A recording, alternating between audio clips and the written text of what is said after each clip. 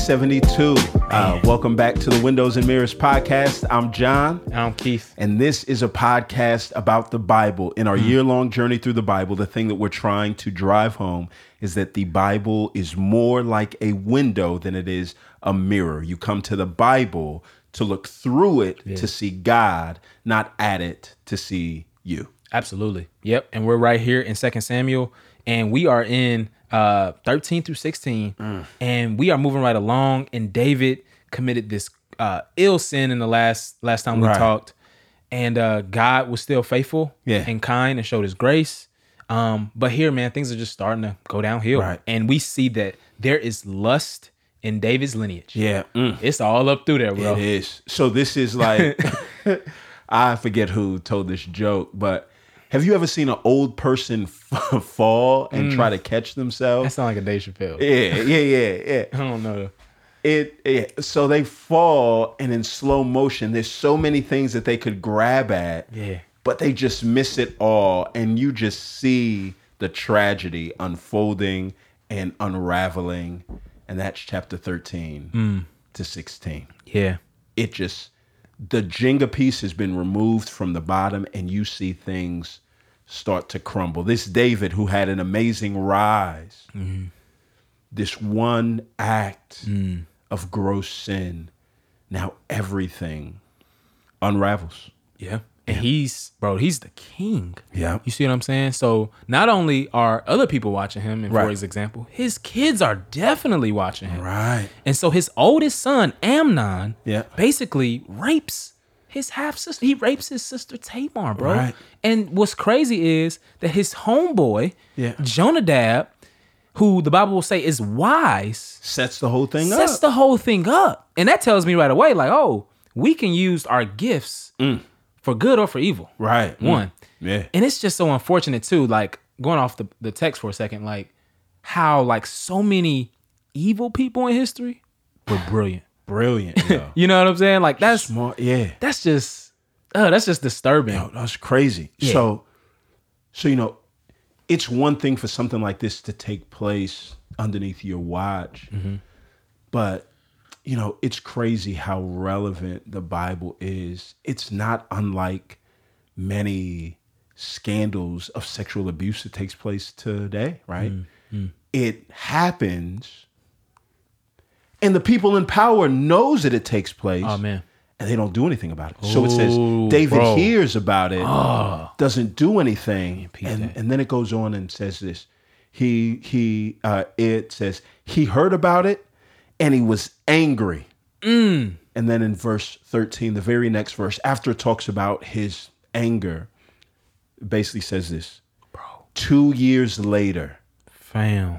And what you have is Absalom, his son, basically comes up with this plan to kill Amnon. And once he does it, folks have said, yeah, dog, he's been sitting on that one for 2 years. And so you just look at this.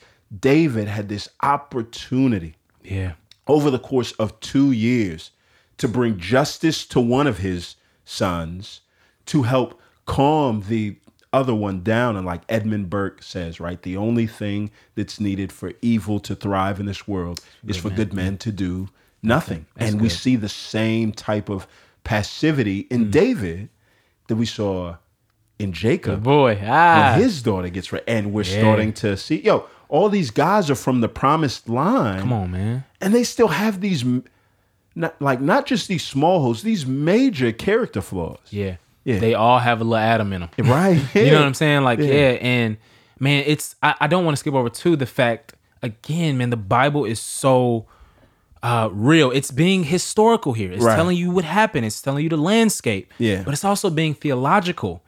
And it's saying, legit, it is saying she was humiliated. Yeah. Literally. Yes. And for him, the Torah said, if you do that, you literally deserve to die. But if you take her and marry her, right, then all right, we can try to work through some things. He sends her away. And the laws and how things work back then, I mean, we can get into a whole thing, but it's not, it's not incest in the way that we think of it. Right. Even the way that they would talk about the relational aspect. So there's so much more context. To that. But man, he humiliates her, David, like you said, doesn't do anything. Absalom was sitting on it for 2 years, killed. Then he dips. Right. He's like, I'm out. Yeah. And the crazy thing is, one of David's guys, Joab, is like, man, he devises this scheme to try to get Absalom back. Yeah. And Absalom comes back. Right.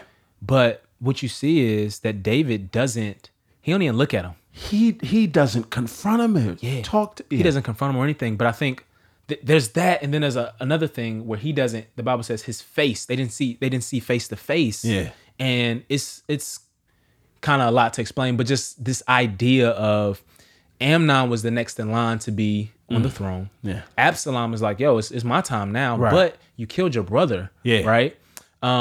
Like Cain, who didn't receive the promise because he killed his brother, was sent away. Right. Absalom is sent away, and he doesn't get to be part of the promised line.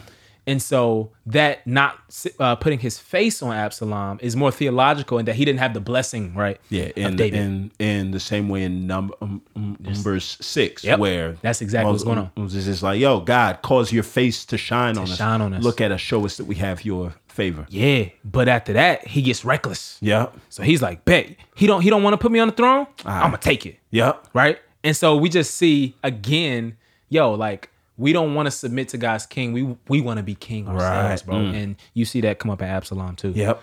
And the whole thing just starts to unravel. That's the one word that comes through here. And I love how you titled the joint at the start, Lust in its Lineage. Yeah, that like we said, right?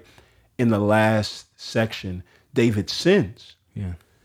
Nathan calls him out on that sin. And he owns up. And Nathan says, yo, David, your sins are forgiven. But our sins being forgiven, frees us from the penalty of the sin, but it doesn't free us or the people that surround us from its consequences. Yeah. And that's what we see right here. Yeah. And it's crazy too that the fact that Absalom is called like a handsome man. Yeah. And eventually by the end of the text, he turns Israel to his side. Right. And Israel has this propensity to look at outward appearance. That's like a theme in Samuel. God doesn't look at outward appearance. Saul was this impressive, handsome man. Yeah. And now Absalom is. And they like, oh, this Absalom, he took down old dude. He might be all right. Like, Oh, man, he all right. let's just turn with him. And so you even see the people's propensity to be deceived. Right. Right. In following a king that's not ordained by Yahweh.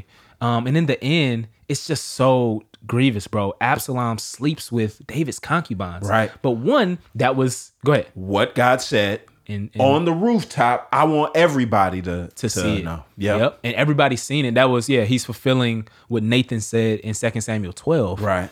But you just see, bro, the nation is going right back down, right? And then the higher the rise, the steeper the fall, Right. bro. Like Israel was literally at the pinnacle of their prosperity and flourishing of it as a nation. Right. And you see, because of the bad decisions of its leaders Yep. and the royal family, Yep. they're going down fast. And so we find ourselves at the end of this, right? Just, God promised them a king.